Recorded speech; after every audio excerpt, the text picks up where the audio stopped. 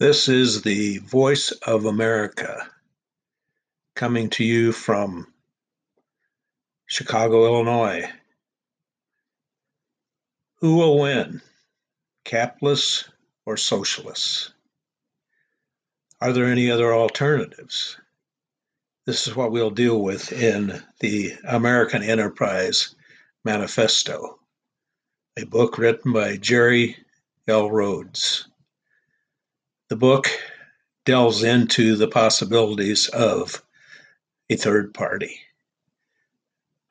Based upon what we've received from the socialists and the capitalists with respect to the evolution of American society and American politics, is embodied in the current financial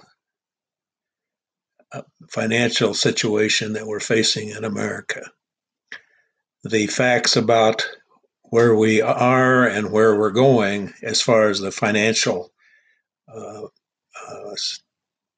statements for our country, up till now, they have been presented to us in a cooked books format.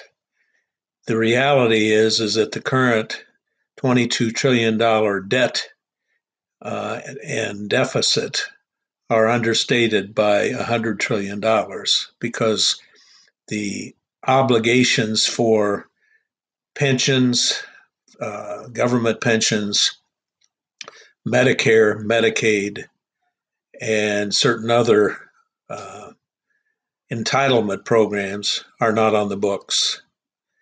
They are only recorded as paid. So we don't have a set of financial statements or information that are on the generally accepted accounting basis. It's because we're only reporting on an institutional basis, which is limited to a budgetary system of cash disbursements and cash receipts. We're running the government like it was a corner drugstore. So in the book, The American Enterprise Manifesto, I, as a CPA, will map out where we are and where this is taking us financially and politically.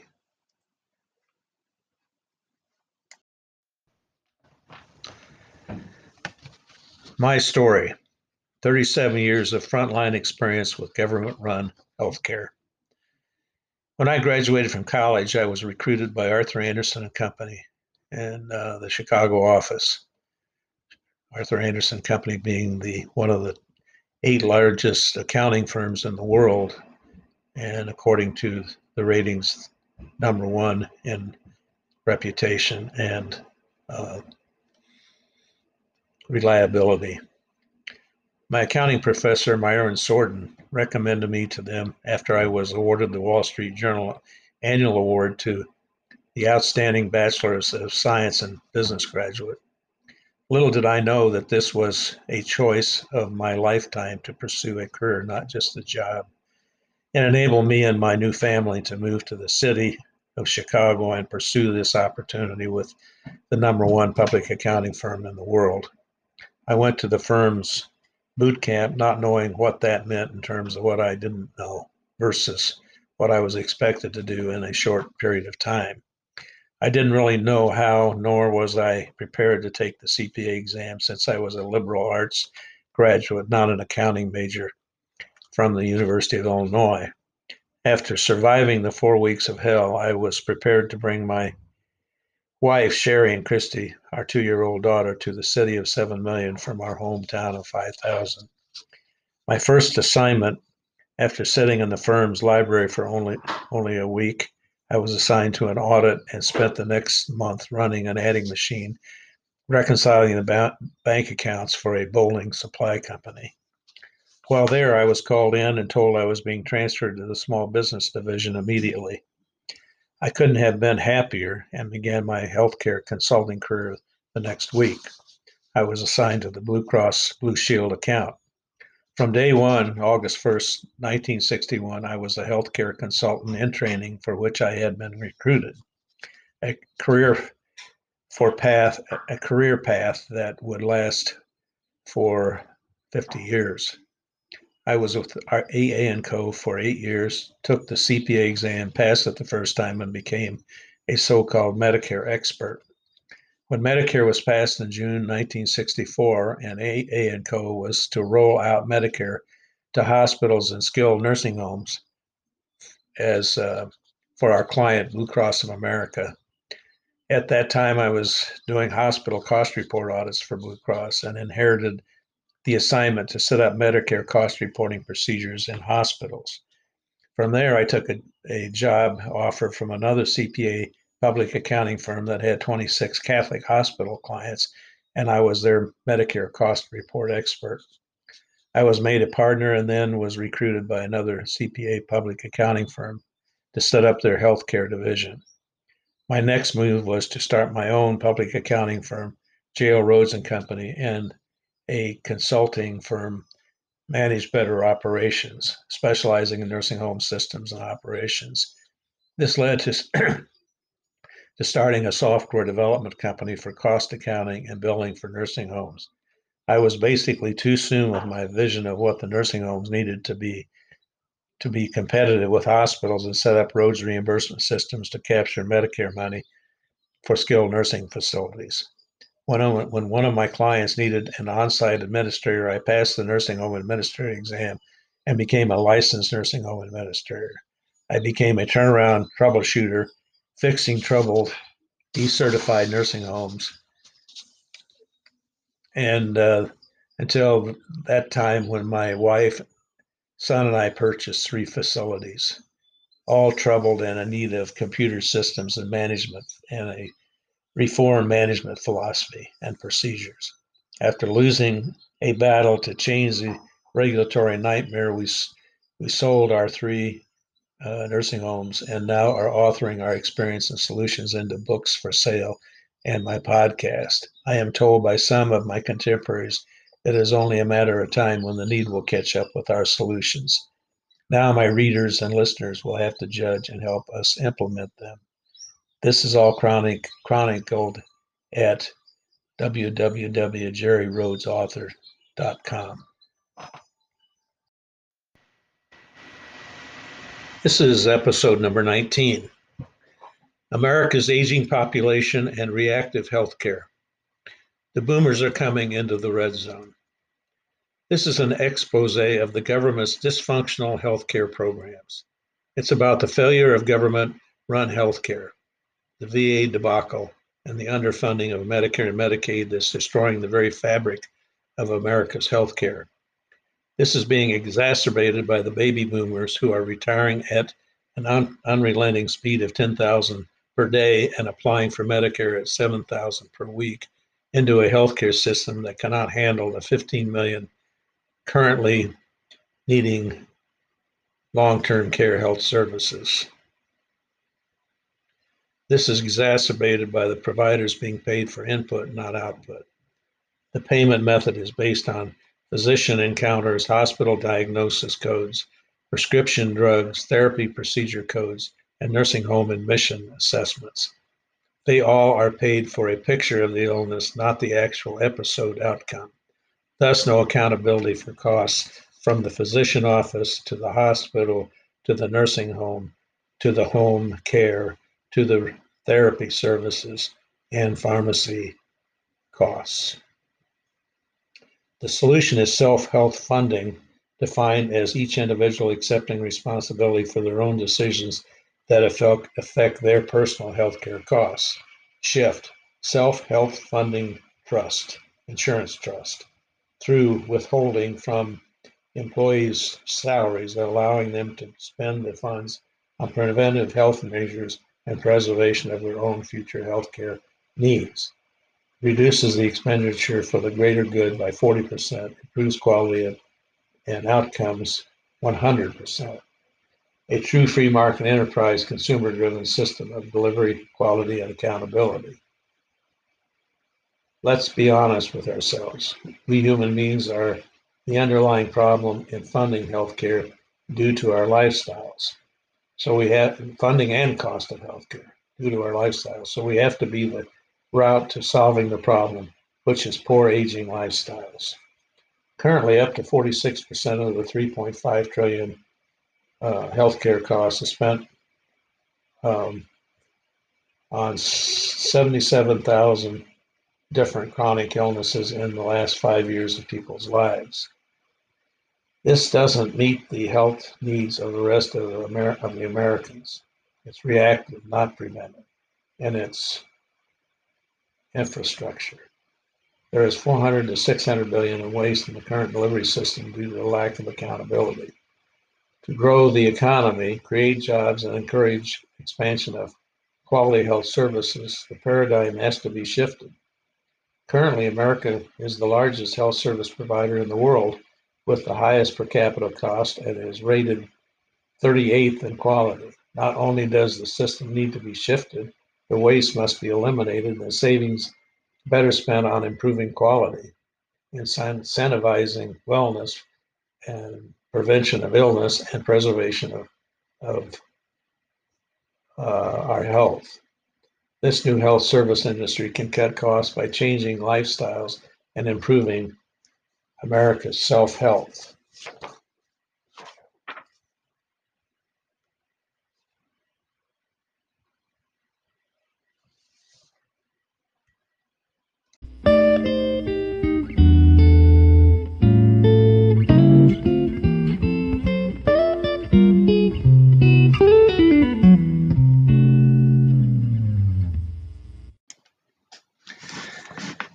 Continuing, I'm still quoting from my book, America in the Red Zone.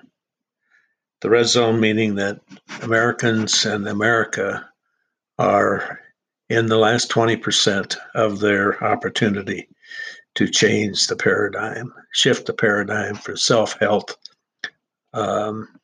investment funding trust, which allows each American to manage their own health care and their own lifestyle.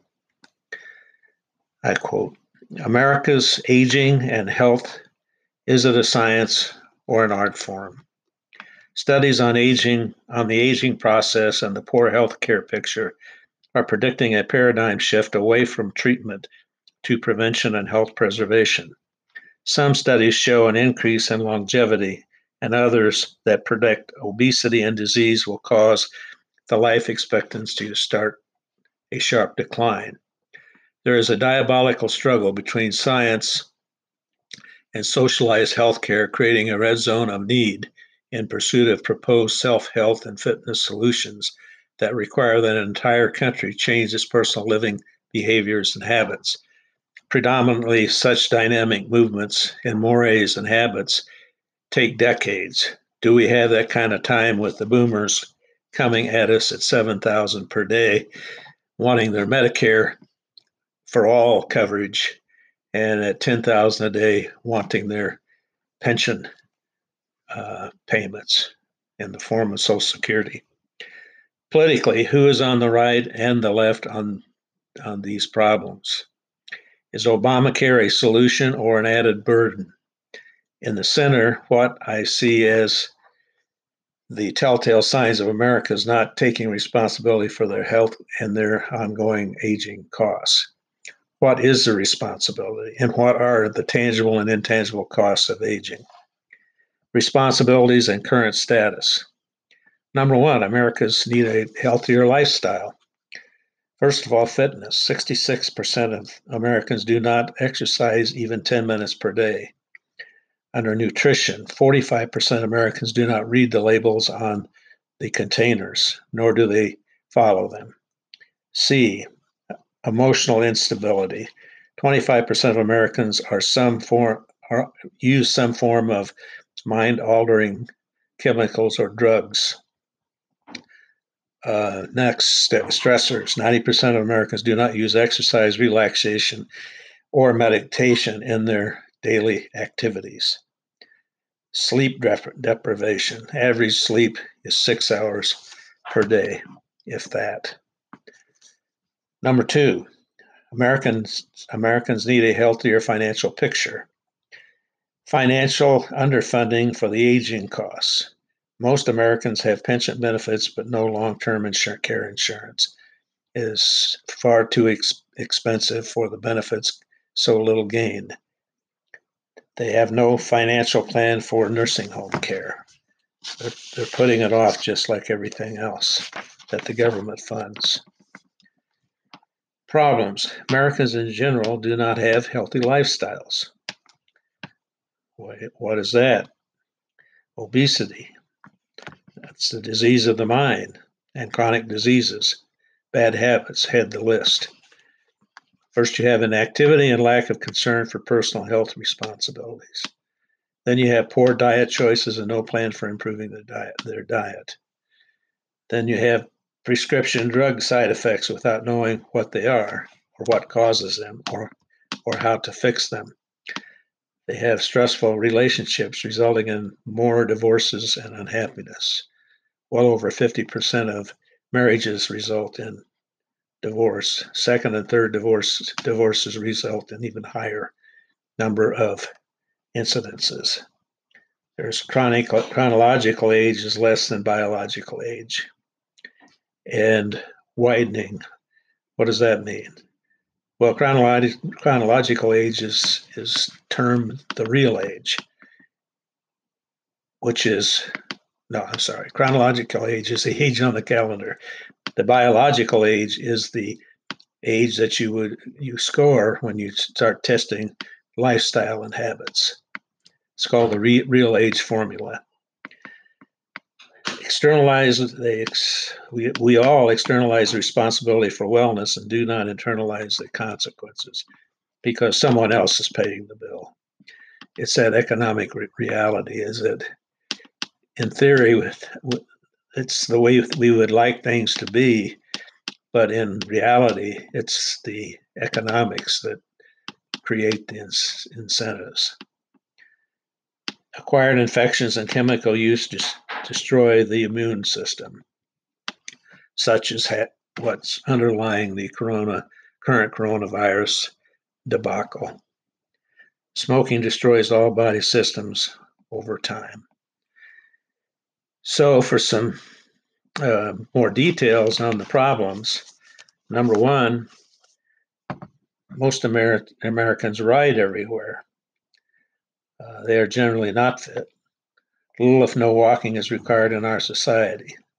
Studies show that 15 to 20 minutes per day of brisk walking will prevent many maladies and improve the longevity by 20%. Yet no one walks anymore unless they have to. Number two problem. Most Americans eat whatever is put in front of them without regard to nutritional content or side effects on their health. Obesity is a growing health problem due to the American lifestyle. It is rippling to our next generation. Well, we have found that the women that are having children typically are gaining 20, 40, 50, 60 pounds because they're being told they have to eat enough to feed the baby. But in fact, the baby is only going to weigh 5 to 7 pounds. And even with the placenta, it's not going to be much more than 10 pounds. So why are they gaining that much weight? Because they are told they don't have to worry about their weight until delivery of the baby. Fortunately, in my wife and I's case, this was in the 1960s. She was told by her gynecologist not to gain weight as much as possible. And so over a period of 9 months, she delivered 4 healthy babies, gained 17 pounds each time, and lost about 17 pounds when she delivered the baby. Number 3 problem. Most Americans do not get enough sleep and use medication for rest and do not get enough sleep and use medication for rest and relaxation, sleeping pills. Number 4 problem. Most Americans have 40 to 50 hours per week jobs and other time-demanding activities resulting in stressful 14 to 16-hour days. Number 5, 50% of Americans are getting divorced. Well, we've discussed that enough before. Number 6 problem, most Americans do not prepare for the aging process. Getting old is for someone else, and I will worry about it if it happens to me someday. Studies show there are more young people with diabetes, heart condition, plugged arteries, shortness of breath, osteoporosis, joint diseases, emotional instability, social maladies, etc. These are among the 77,000 diagnosis codes that the government has created to give the providers something to bill for. It's all based on input, not on output. As these people exacerbate the diseases with weight problems, the hospital and nursing homes are not far away. Problem number 7, most Americans have someone else paying for their insurance and are not responsible for funding the services to treat their poor lifestyles. This builds an overutilization of a cost-based healthcare system. Number 8 problem. The government is administering 80% of the healthcare benefits with only 60% of the resources needed to pay for an aging and unhealthy population. This is catching up with state Medicaid programs and that now want to ration healthcare. Medicare is using enforcement and fear tactics to keep their costs down by denying claims or having the insurance companies deny the claims. Problem number 9, acquired infections and chemical use. We continue to put foreign substances in our bodies and wonder why we have respiratory conditions, sinus infections, headaches, bowel impaction, bladder leaking, aberrant blood sugars, flu-like symptoms such as the coronavirus, which is the same virus that's in the common cold and in the flu and two other accepted chronic diseases. And there's stomach and intestinal complications, cancer, diabetes, heart conditions, collapsed lungs, prostate infections, etc. Everything is based upon the diagnosis, not the underlying problems that it takes to treat and fix. Problem 10, smoking is killing 5 million people a year, and we ignore the fact that the smokers die on average 20 years sooner than non-smokers. It costs us about $5 billion a year in healthcare services for the smokers, who also generate the above 8 problems with their externalized self-inflicted problems. And now we've legalized marijuana, both recreationally and medical. So we're promoting smoking as being a solution to the top 8 problems that I've just stated. Solutions. Lifestyles come more easily with a system to follow. Aging needs to be treated as a science rather than an art form. If I can read that way, it should be aging needs to be treated as a science rather than an art form. There needs to be a personal commitment to health as a lifestyle. There needs to be professional help to set up programs for fitness, nutrition, relaxation activities, vacation, sleep patterns, family counseling for troubles in the marriage, etc. There needs to be standardized benefits structured for the personal health care needs. There needs to be economic incentives for getting to the above 3 moral incentives to preserve health and pursue outcomes for unhealthy Americans. Some of these incentives would be tax incentives for investing in a healthy lifestyle, membership at a fitness center, attention to diet using nutritional counseling, acquisition of and use of fitness equipment, attention to physical health using a personal trainer, attention to relationships using a marriage counseling system, use of sleep studies and therapeutic devices for rest and relaxation, manage weight loss and stop smoking programs using health coaches, use of screening for respiratory, urinary, bone, arterial, mental, and emotional problems. There needs to be less government intervention and more private sector services, such as pre-tax withholding of long-term care insurance premiums for working Americans, non-working and underinsured Americans funded through traditional Medicaid programs, elderly Americans that have a need for hospitalization and crisis intervention would be funded through the traditional Medicare programs. Providers of health preservation services would be paid on an outcome basis using fitness plan templates and proof of interventions and goals reached. Providers of health services would also be paid on an outcome basis using care plan templates and proof of interventions and goals reached for physical problems, motor problems, emotional problems, and social problems. Life expectancy and health preservation services then become the mode of managing costs and benefits. They are the new enterprises. Capital investment and return from earnings should be based on outcomes, not everyone's incomes. Right now, the life expectancy is a turkey shoot and the costs are fraught with waste and corruption. The life expectancy has gone down over the last decade from 82 to 78. Men and women are now about the same. They used to be skewed to shorter life expectancies for men and longer for women. That no longer exists since women now smoke. My story in the red zone. Born in a small town in Indianola, Iowa, I felt small, thought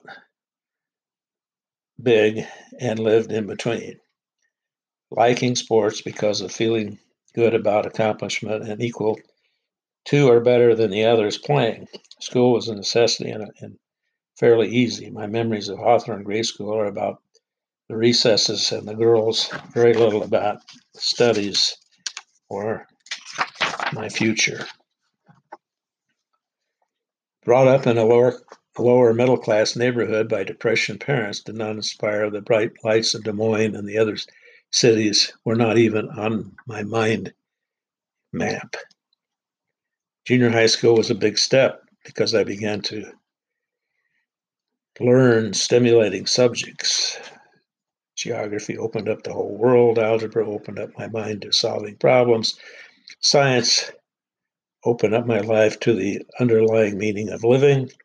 English allowed me to start writing. Government stimulated my first poem about the Russian premier, Georgy Valentikov, and his takeover of the Communist Politburo.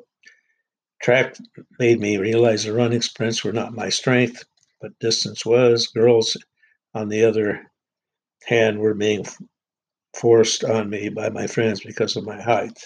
I was only 5'1" in 8th grade, and shyness. Since I was in love with my baseball glove, a Rawlings infield model, and looked like Mr. Peepers with my horn-rimmed glasses, girls did not see me like I saw them.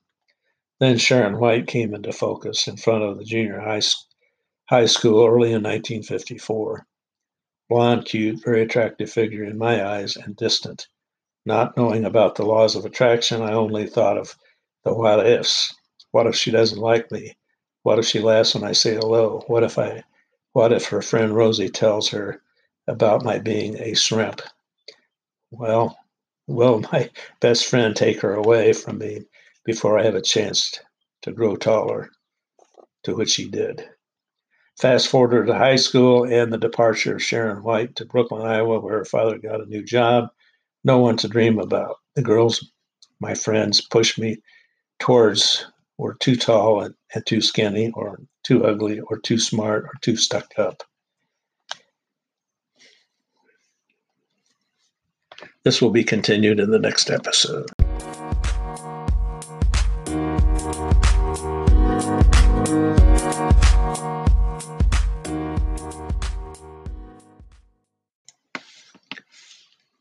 Continuing with this background on my approach to healthcare. Graduation came in 1957 from high school, with me wondering what to do to get out of in Iowa and feel good about my life. For some reason, Sharon and I had the same aspirations, but did not know it until we were brought together on Halloween night in 1956 when Nancy suggested the three of us go to the haunted house towards Pleasantville. As we approached the house, Sharon grabbed my hold of me. She actually took my hand, and the rest is history. We started dating and have been together except for 9 months when she went to cosmetology school in Dubuque ever since. 60 years of marriage, four great children, 12 grandchildren, 7 great grandchildren. Next came college and me feeling inadequate and not so smart. I graduated in the top third of the class, but nothing spectacular. The first semester passed with me getting ordinary grades, about a C plus average, which with little hope of being the dreams I had in sports. The second semester, I took the required course that I had a C in the first semester, which was psychology.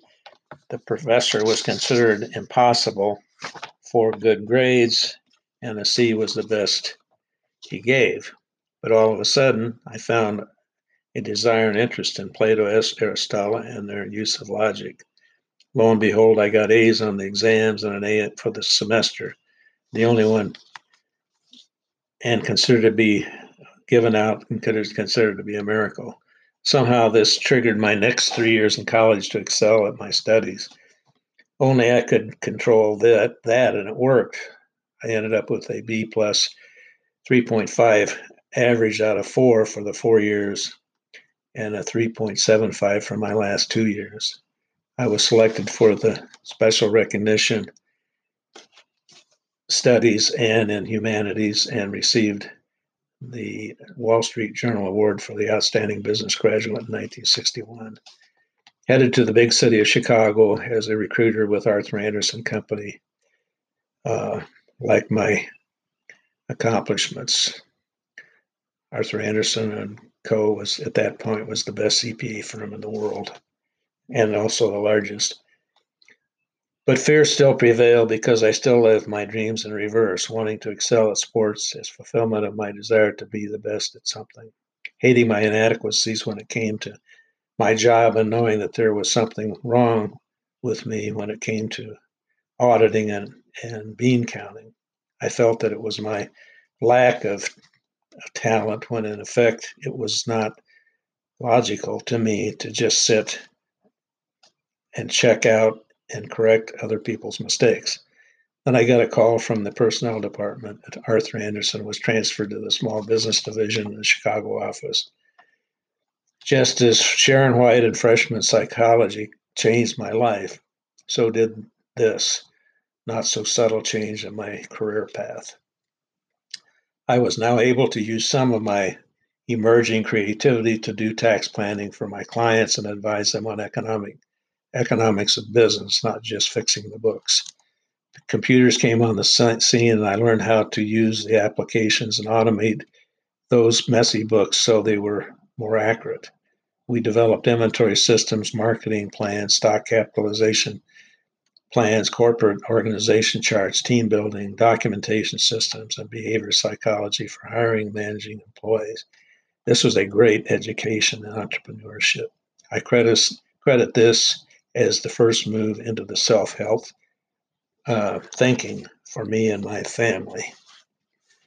Healthcare came into my life as a career focus when I was assigned to the Blue Cross of America account to audit hospitals in 1962 and to help roll out Medicare in 1967 and Medicaid in 1968. Now, 45 years later, these skills, actually it's more like 50 years later, that I developed at Arthur Andersen deliver me every day to the marketplace with hope for bringing self-health habits to an aging society. In 1968, I passed the CPA exam and left Arthur Andersen in Chicago. And in 1969, in 1968, I passed the CPA exam and left Arthur Andersen in Chicago in 1969 for greener pastures with a small CPA firm. Then, after 4 years of consulting for Catholic hospital chains, I moved to another CPA firm that wanted me as the partner in charge of their healthcare practice. Over the years in the red zone of healthcare, I worked for CPA firms in Springfield, Peoria, Illinois, that were in it for the money. Started my own CPA firm in 1977, expanded the business into consulting, software development, and proposed public offering for capital, take my ideas to a higher level. The economy took a downturn during the Carter years when interest rates for my SBA loan and bank line of credit went up to 23%, and I had to sell off the accounting firm and consulting practice to save the software that we had developed. So we relocated into Chicago, and the enterprise was restarted as an accounting firm specializing in nursing homes. During my 4 years in Springfield, Illinois, the capital of Illinois, I gained notoriety as an expert in Medicare and Medicaid regulations for nursing homes. And I was the lead consultant for the trade associations and expert witness for legislation protecting the owner's interest. When we returned to Chicago, many of my contacts in the politics of nursing homes engaged me as a consultant to help them lobby and file their cost reports. My business again flourished, but my dreams did not. In the self-help software systems we developed during my years in Morton, Illinois, with my accounting firm, and financed with SBA and bank loans, was saved by my Chapter 11 filing because of my Albatross software being programmed in an outdated language and utilizing mini computers rather than the PCs, destined us to miss the mark, even though the design was and still is revolutionary. Then my son Kip got involved in the business and slowly brought us into the PC world with new software. For the next 20 years, we traveled around the country installing different versions of the caregiver system in 141 different nursing homes in 22 different states, enabling the operators to bring Medicare into their business as a way to restore patients, get them back home, and to improve their revenues and profitability. But in our estimation, this effort did not bring the nursing homes into the self-help world, but took them to the green zone of prosperity. Money flowed, reputations glowed, but quality of patient care did not. The system that I had dreamed of was not performing the way it was designed. Get them in, get them better, and get them back home. Rather, it created a way for the businesses, usually run by real estate moguls, to fill the beds and make more profit for the owners, who then would sell the business to a larger chain that would make even more money, even though the federal government used punitive methods to keep the reimbursement or dollars or revenue down, that our system and documentation forced them to pay for. Neither, in my opinion, were contributing to restoring of health for the elderly and disabled, nor were they enabling them to go back home. So we decided to get out of that business and into operating nursing homes, utilizing our systems, knowledge, and dream of providing aging Americans quality of life, not just a room, diaper, TV, and bad food.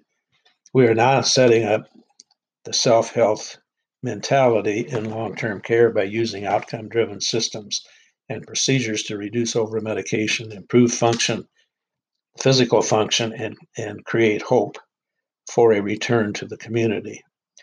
In 57% of the cases, we successfully discharged admissions back home. This is unheard of in the nursing home business. The 43% who must stay and have a quality of life that revolves around the activities of daily living being managed by an active continuum of life system. We're extending lives and not just ending them in a depressing nursing home. I like to say we are managing life, not death. However, our pursuit has been fraught with bureaucracy, refusing to change to a positive and collaborative approach to compliance, and the result is retaliation that is on the verge of putting us out of business because they can. This would be the regulators at the state level called surveyors. There will be more on this later. This is the um, called the bad zone instead of the red zone.